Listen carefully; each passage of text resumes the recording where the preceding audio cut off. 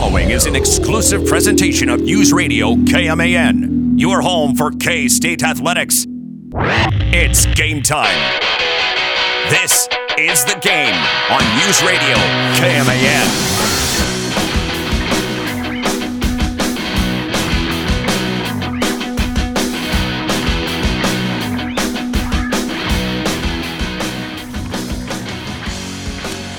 Ladies and gentlemen, children of all ages, it's another Friday, and we're now just 22 days away from K-State football. September 3rd, Bill Snyder Family Stadium taking on the South Dakota Coyotes. Welcome into the game. My name is Mitch Fortner with Troy Coverdale, and Travion Berkland is with us. I see he's wearing a Cloud Thunderbirds t-shirt representing Cloud County Community College. I have like 2 t-shirts still from my college days, and both were made by the radio station.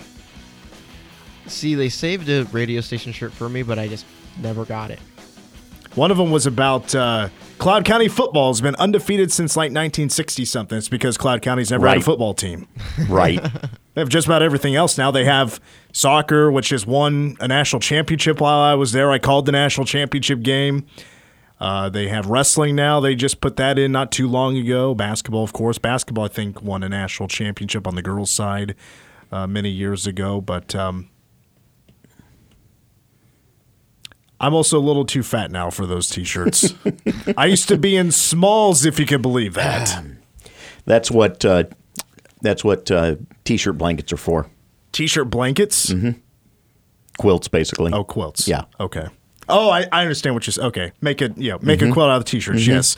As a matter of fact, an aunt of mine did that recently with my grandma's old T-shirts. After she passed away, made quilts for all the granddaughters.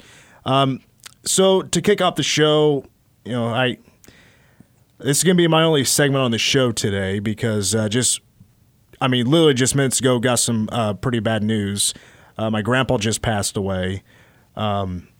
I've been saving a story all week, really. I was wanting to talk about earlier this week I had to call 911, and I thought there was a gas leak in my apartment because there had just been some new work done. I had a new hot water heater put in my duplex, and I thought maybe that smell had been from that work. But I didn't know enough about it. I just kind of assumed, though, because I knew there'd be probably something related to that. And so I started opening up windows, opening up doors to see if I could just start getting that smell out of there. And it wasn't going away. As a matter of fact, it was getting stronger. I was like, I can still smell it. I'm getting a really bad headache. And it was like 9 at night. So I was like, I got to do something about this. And I talked to my neighbors. They totally understood. They were cool about it. I was like, we need to get out. I'm smelling gas. And I called 911. And I think what we expect when we call 911, it's, nobody ever wants to have to call 911, but I was expecting 911, what's your emergency? I think that's a cliche thing, the opening. And no, first thing was asked was the address. I was like, I gave the address and phone number. And then started stating the emergency, what was going on. It's like, hey, I'm smelling gas. And I tell you what, Manhattan Fire Department didn't take too long to respond. The crew, shout out to the crew there on Kimball and Denison, responded to the call. And, it was 2 minutes after I called, I could hear the sirens. I was like, oh, boy, here comes the cavalry. And my girlfriend, Lindsay, her dad has been – he's been like a fire chief. He has worked with like the state of Kansas when it comes to any disaster relief. He's the one in charge, and she's like, I'm going to tell my dad about this, and we're going to laugh and laugh and laugh. I was like, hey, this is better to be safe than sorry. True. And that was it. That was the first time I've ever called 911 other than when I was 4 years old, and I called it up just because I had heard the number 911 before. I was like, oh, what's that all about? Oops. Have you guys ever had to call 911? No. I did 2 weeks ago at the store. Really? Because a lady slipped in the store. Oops. So I had to call the EMT to help her out, pretty much. Yeah, there's an EMT there, just kind of checked me out. He's like, well, you said you're fine. We got to ask you, though, do you want to go to the hospital? I was like, no, I'm good. Just a little headache. And so I had to sign something on an iPad, and off they went. And And then the firefighters were like, well, you don't have any smoke detectors in here. What's going on? I was like, well, I don't know. Maybe my landlord doesn't have me up to code. And so that's being taken care of, and a plumber has to come back in on Monday. It's been a whole lot of fun dealing with that. What did they end up finding out? There was no leak. Okay. It was just from the work that was done. I don't know what all needed to be done, like run the hot water for a while or something. I don't know enough about that stuff to give you the precise answer. Okay. But it's a lot better now. Like, Good. I don't have any more headaches. It doesn't smell like natural gas, like the rotten egg smell or whatever. So it's all good now. But my grandpa, who just passed away, had been he and my grandma were married for 60 years. He was originally from San Antonio, Texas. His name is Rudy Bessa. Rudolfo is his real first name, and served at Fort Riley. And that's how he met my grandma. My grandma wasn't working at Fort Riley yet, but I think she was a waitress at the time or something like that. I don't know the full story, but they had met, and he served in the Army. And after the Army, he worked at McCall's. And anybody who's worked at McCall's over the years, up until maybe the last 10 years, you probably know the name because he worked for many years at McCall's. And he worked on the machines. Like, he did maintenance on the machines. But he's also Mexican. And I heard stories of, like, when they first became couples, they were, starting to live together. And they lived, like, around Pierre Street. They're in, like, the southern portion of Manhattan, Pierre, Yuma, in that area. And it was hard for them to get a place there for a while because he was Mexican. Landlords, when they found out that he wasn't white, they got kicked out of a couple of places. And then after a while of living in a rental or whatever, they decided to build a house on the east side of town. Like on, I'm not going to give the exact road, of course, but like where that Dara's is as you're going out of town on 24, it's in that area. And they ended up building a house out there. And they lived out there for decades. And that's a house where spent every single Christmas of my life, other than the one in 2013 when I went with Bill Williams to the Buffalo Wild Wings Bowl. We left on on Christmas Eve and got there Christmas Day. And somehow we found the one restaurant that was open on Christmas Day in Phoenix, Arizona, to go eat shrimp scampi with Matt Walters and Wyatt Thompson and their wives. But my grandma, she passed away a couple of years ago. She was famous for, and I mentioned this so many times on the air, on the morning show, because she had very famous mac and cheese. Her mac and cheese was a staple for Thanksgiving and Christmas. But there was a special ingredient that she would use in her mac and cheese. And I got a lot of, maybe not backlash, but maybe like poke fun a little bit at it because it is a little bit weird. She would put a pinch of mustard in her mac and cheese.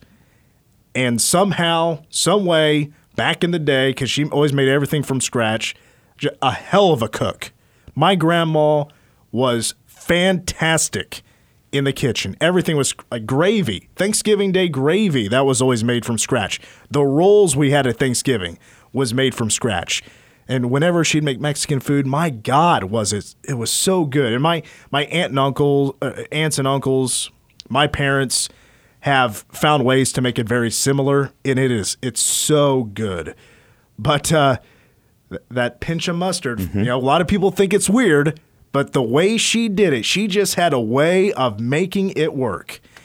My grandpa wasn't a cook at all, but I have heard stories many times of my uncles, my dad, and my grandpa getting drunk, roasting hogs, and just having a party all the time and having a great time. I never really got to see that side of my grandpa. The side of my grandpa I knew was a very loving man, a very handy man who always loved doing stuff around the house. He would have always helped you out. He was also really into exercising. Up until maybe the last 5 years of his life, He could be seen at the mall, walking, or riding his bike around like the railroad tracks there south of Highway 24 as you're heading out of town. In that area, was very active. And then he was diagnosed with not only cancer, was diagnosed with dementia. I think he fought the cancer for a while. I don't think that really played a factor in his death. The dementia did, and it's funny how dementia works. I don't really know. I'm a part-time doctor here on the show, but dementia is not really in my expertise or anything. But it kind of happened in two phases, because my grandpa went from a guy who was very active, exercised, healthy, to not being that person, not talking as much. Just wanted to sit and watch TV, watch the news, watch a game, or watch Law and Order.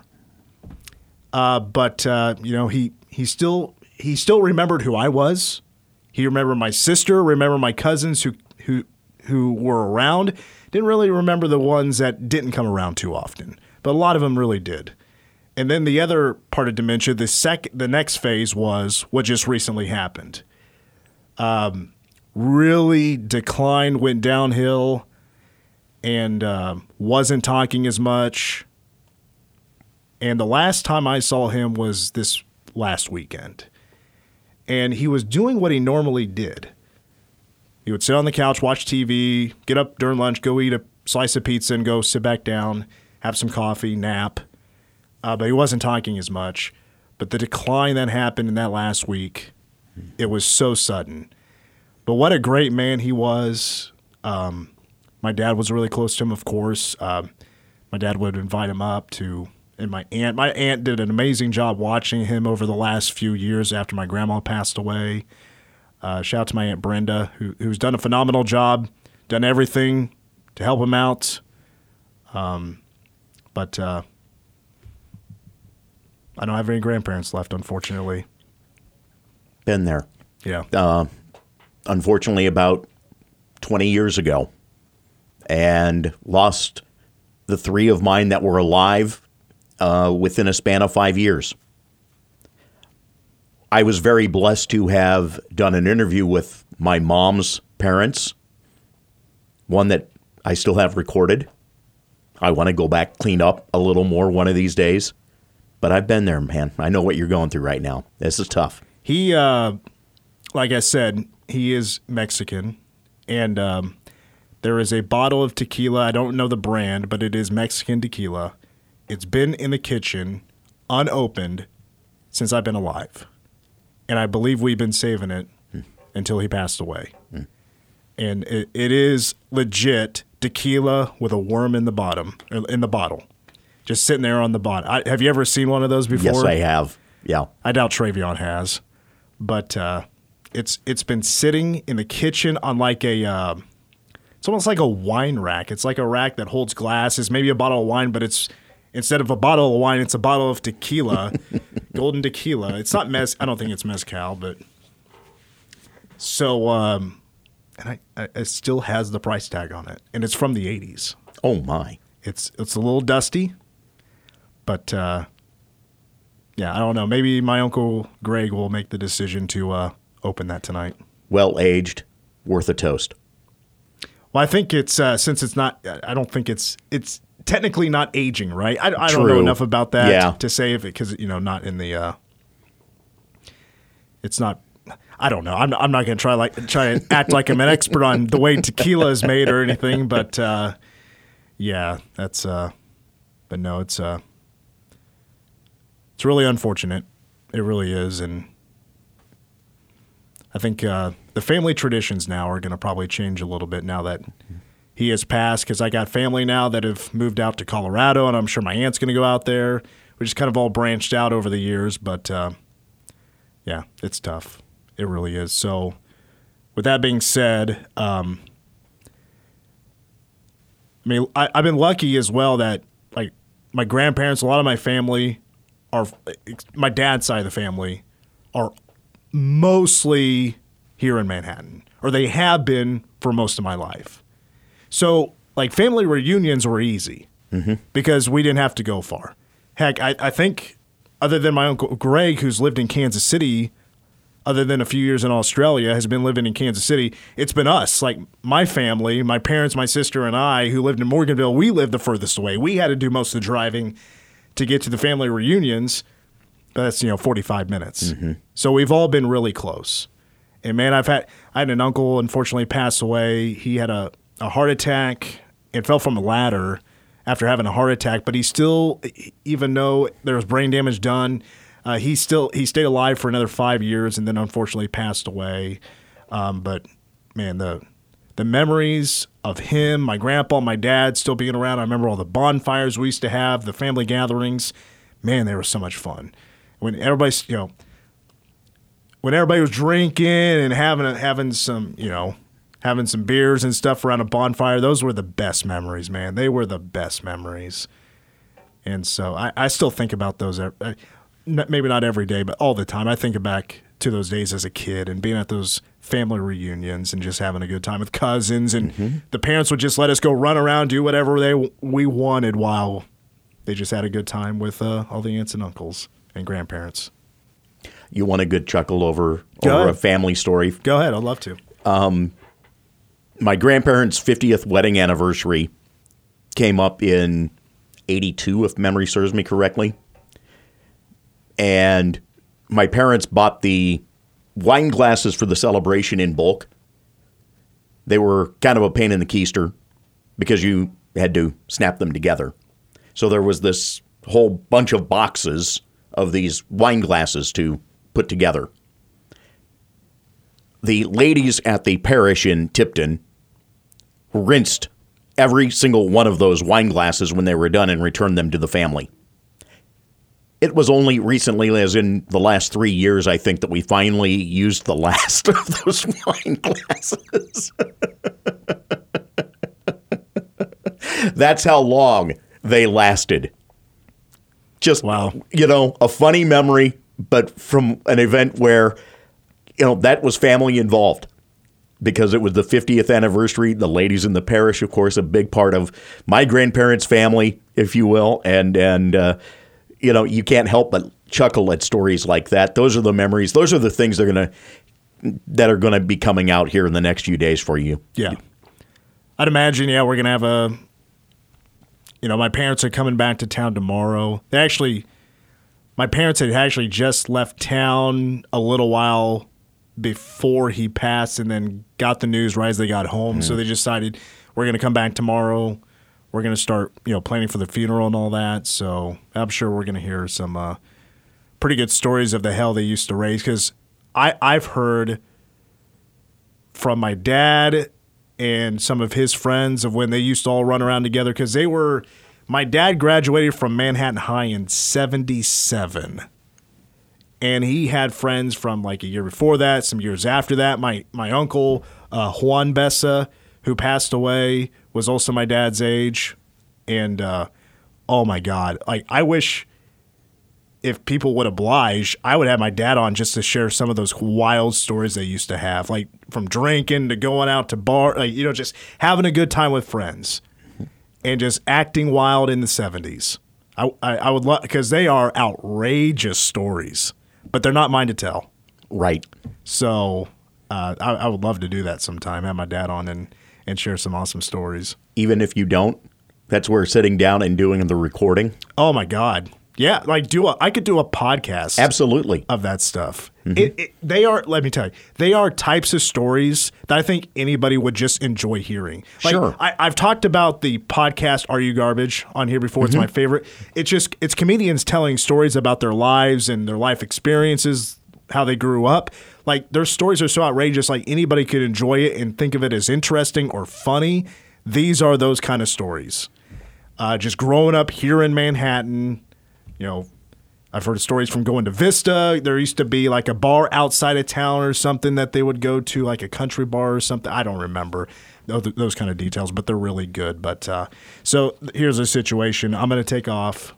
I'm going to go to my grandpa's house, see my family.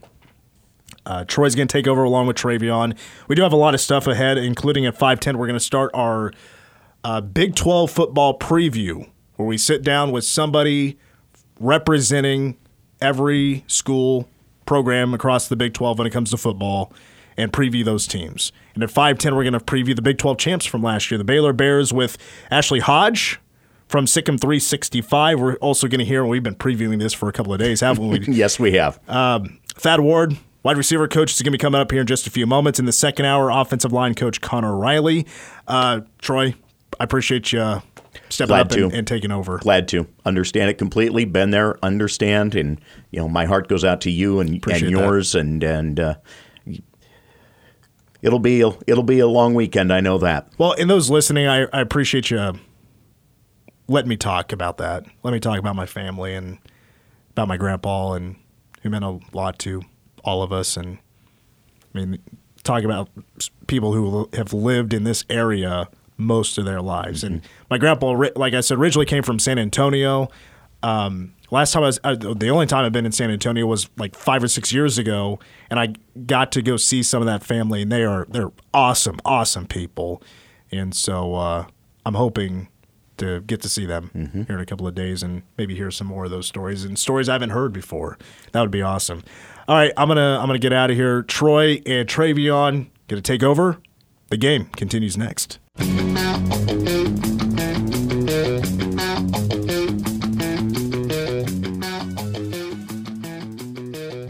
We continue on the game for a Friday afternoon. Troy and Travion in with you, fresh off our big win yesterday at Do They Know It? Right. I kind of felt like this morning was the karma for that, though. I was mistake prone, and it's a good thing you're on the board and not me this afternoon. I'll put it that way. Right. The way the day went. So it's been a weird day, I think. Yeah, it's been all over the place. Yeah, I think that's a good way of putting it. As Twitter implodes, but that's a whole nother matter in and of itself. It's always imploding. Well, more so today. It's like something actually happened newsworthy, and there it goes. Right. So, K-State football practices getting geared up, of course, this week. We heard on Monday from head coach Chris Kleiman about the early moments of practice, if you will. And as this week went on, you added pads to the mix and some different things going on. We had the opportunity at midweek Wednesday to check in with the offensive coaches. And Thad Ward, the wide receivers coach, was among those speaking with the media on Wednesday and taking the time to answer some questions. What's your overall view of the receivers? Overall review of the receivers, we're getting better every day. It's exciting to watch the guys fly around, the want to improve every single day, from top down, from the Cade Warners, teaching the young guys, being the leader of our group, Malik, Phil. Those guys have really come in and set the example. And we're just getting better every single day. It was a good day today. What did you say about RJ? RJ, just since the spring has really come on. And it's showing up right now. He's a hard worker. He's a dependable guy. He just keeps growing every single day. And I want to just continue to coach him and see how far we can go. But he's been a joy to coach. Real cerebral kid, tough kid. And I want to continue to see how far he can go. Happy about him. You're pretty excited about what you saw from Malik in the spring. How has he kind of continued to evolve and get better? Well, just like I said earlier, the want to, right? The want to come in and meet with me in one-on-one sessions and things like that. But he's just getting better on the little details, the finer details. Understands the offense, understands the pitchers. Now let's really crisp up and tighten up your technique. And so those are the things we're working with him on a day-to-day basis, of just fine-tuning his skill level. Your receivers going to change or expand with the offensive coordinator? I would say the latter. Probably expand, and every day, like you see, guys are out there competing for bigger roles, right? Every last one of them, whether it's 2 receivers, 3 receivers, 4 receivers, whatever the role is, they're competing for different roles. And whether you're just catching screens or getting them, deep balls or whatever it may be, we're just competing every single day. Lots of rotation last year. Obviously, this being your first year, you kind of envision that same thing when camp breaks. The best players play, obviously, but play the most, right? And if you can play and you can contribute, you're going to have an opportunity to come out here and play. If you're not one of those guys, obviously the latter. know who's up here. Who are some of the younger guys who've stood out to you? RJ's still a young guy, right? RJ's a young guy. He's developing. I think Excel, Xavier Lloyd, he's had a productive camp as well. A guy by the name of Jaden Jackson, who's right now developing and learning right now in our offense. You know, those are the guys right now, the younger guys who've come in right now and competing right now. Where has Phillip Brooks made the most growth in his game? Say that one more time. Where has Phillip Brooks made the most growth in his game? Technique, man. He's been really impressive over the last 7 practices. Really impressive. And I would say just his technique and, you know, his every day in the meeting, you know, if you guys were in there, he's in there taking notes, asking great questions, and he comes in and not only takes the notes, but he does it on the practice field as well. And it's just go ahead. Go ahead and finish. No, just his willingness to develop as a player every single day. Deuce was your leading receiver as far as catches last year out of the backfield, but does that help create more opportunities, the fact that he's such a weapon out of the backfield and stuff? Absolutely. That's a sign of a good coach. Get the ball to 22, right? Who stood out in the passing game other than Deuce? I think all of them have played a role over the last 7 days, whether it was Frias, Anthony, and some of those other guys. But those, I know you're trying to get for probably a depth deal, but no, all of them have played a role as far as catching the ball and going forward. So. Now that you've kind of been here, Coach, and you've kind of seen everybody back fully healthy here in fall camp, what have your impressions have been about the overall roster as a whole? First and foremost, overall roster. First thing I would say is our culture, right? You're at other places, different schools. You come in here, man, this culture is set, right? These guys are early. They're prepared when they come into your meetings. They're eager to learn. Our locker room is second to none. That's the first thing I would say about the culture. These guys care about each other, their family. You don't always get that everywhere you go. It sounds good, but it's not like that everywhere you go. And so it's a real brotherhood. It's a real family amongst the players and the coaches. And then you can see how hard our guys work for each other and the coaches. So I would just say that part, which is a very important piece. So you mentioned us one here. You had the running back leading catches the past 2 years. Is the point of emphasis for you to have wide receivers more involved in the Absolutely. That's our role, right? That's a big part of what we do. We're competitive. We want the ball. If you don't, really, I mean, you play receiver. But we're going to be a big part of catching the balls. We're going to be a big part of run blocking. We're going to be a big part of the offense in general. Again, that's wide receivers coach Thad Ward entering his first season at K-State. And that last answer and the question ahead of it really stood out to me in that conversation, beyond, of course, the point about, you know, getting the ball to 2022, or I should say 222 is, you know, good coaching. The point that stood out to me the most there is that ability to increase possessions where you're utilizing wide receivers. That has been a big missing part of K-State's game last year specifically. But as you look towards this campaign, the push to maybe get those guys more involved and, in some ways, utilizing Deuce Vaughn in a wideout role more than at running back in given opportunities, that's what I'm looking forward to because you have to have a bit better balance, I think, than what we have seen in spreading the ball around.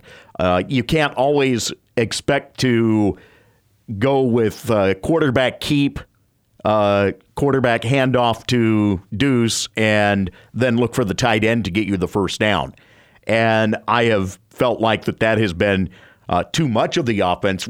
Deuce, not necessarily, but quarterback option has been too much of the offense in between tackles for too long, and we haven't done a good job or seen a good job done in spreading the ball to the wide receivers over the past couple of years. So that's where I look for a bit of a difference in how Colin Klein calls a game as the new offensive coordinator, and Ward, of course, now in his first season. It will be interesting to see how those two mesh and what we can look forward to out of that wide receiver core. One of the things that took place last night surrounding Major League Baseball. And it unfortunately doesn't look like they're going to do it again next year. It may come back at another point. But we saw the Field of Dreams game take place last night in Dyersville, Iowa. I want to talk on that when we continue. This is The Game on News Radio KMAN.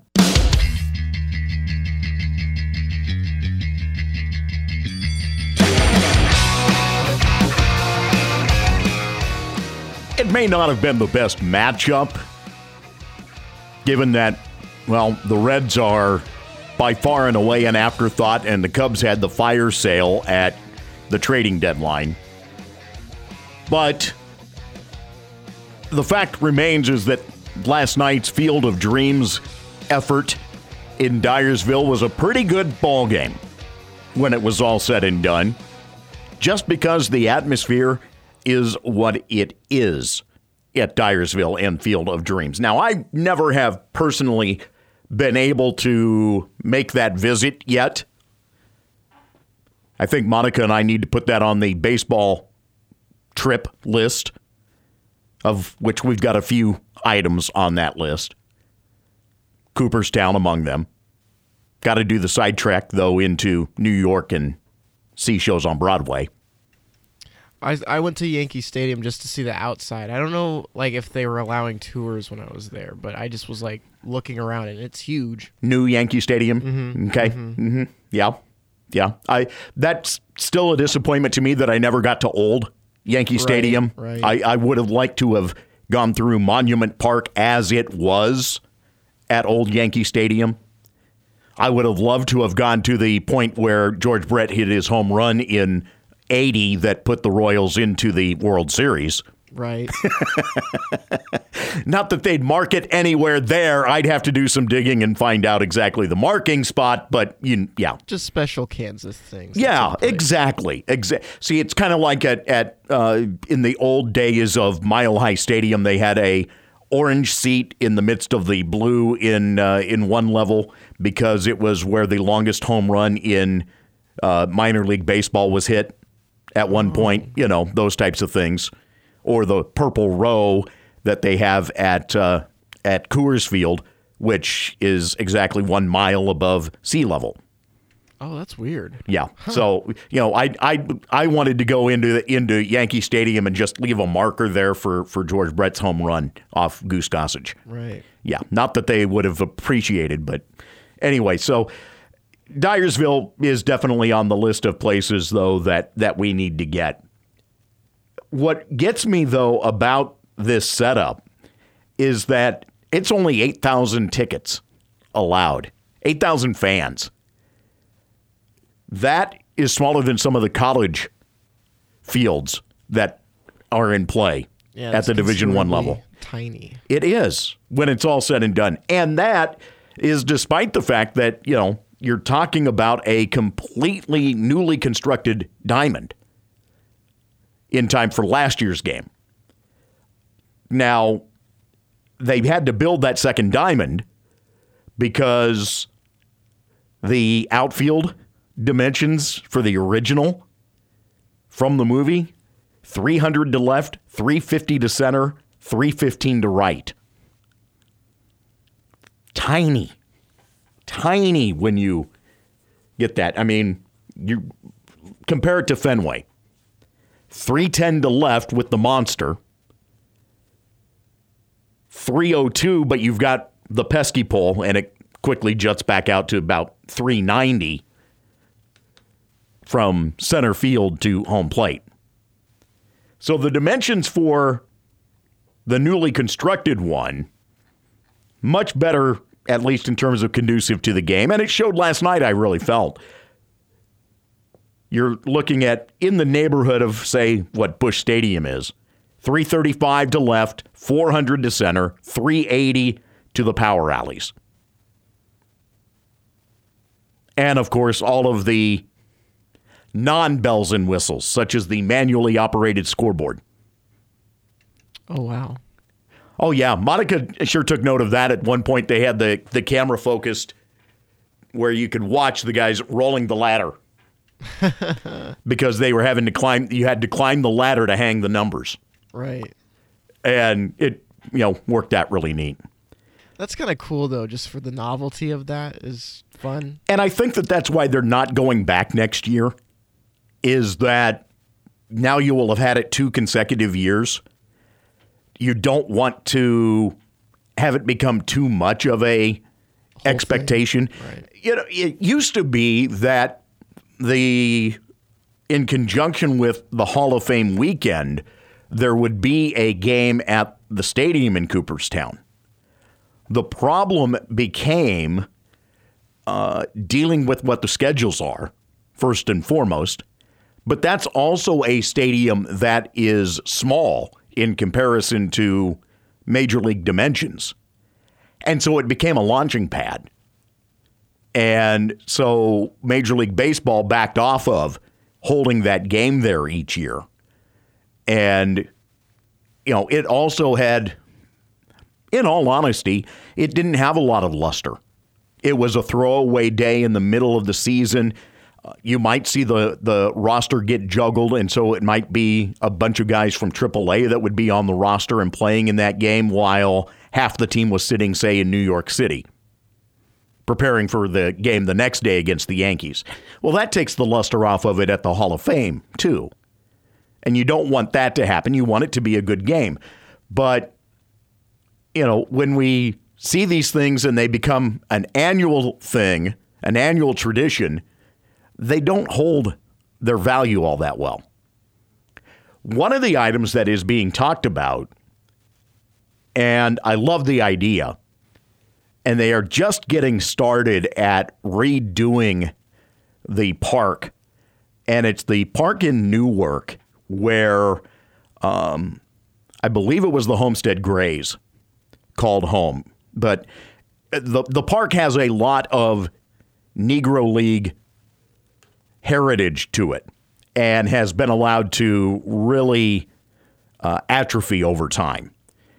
And Major League stars are getting behind that, and alums of the game are getting behind that. I saw Harold Reynolds making the pitch today, actually, that he would love to see a Field of Dreams type game take place there if they get the stadium back into the condition where they can host the game. I think it would be stellar to have one there, and would be tremendous as something to recognize that piece of history that is the Negro Leagues and what it meant to baseball in the early part of the 20th century. And, of course, the heritage of Buck O'Neil, who just went into the Hall of Fame.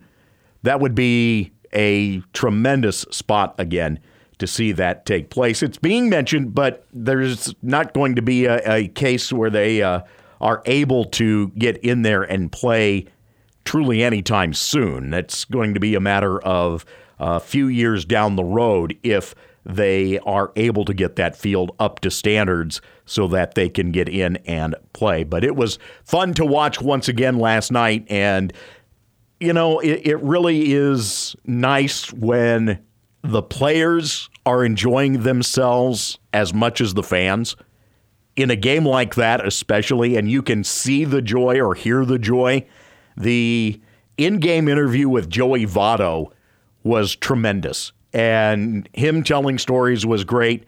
Johnny Bench started off well, but then he got a bit distracted. I love Johnny Bench. I miss seeing him be a part of analysis of games on a regular basis.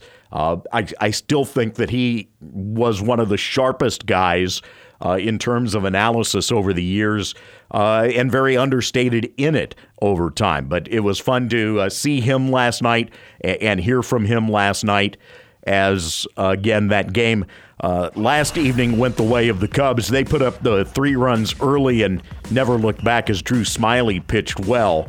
But it was, again, a fun game to watch just to see the heritage of the game taking place.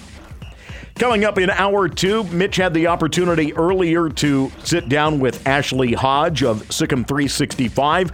We get our preview of the Baylor Bears for the coming football season in the next hour. We'll also hear from K-State offensive line coach Connor Riley coming up. And don't forget, number 1 song of the day all on the way in hour 2 of the game, following your local news.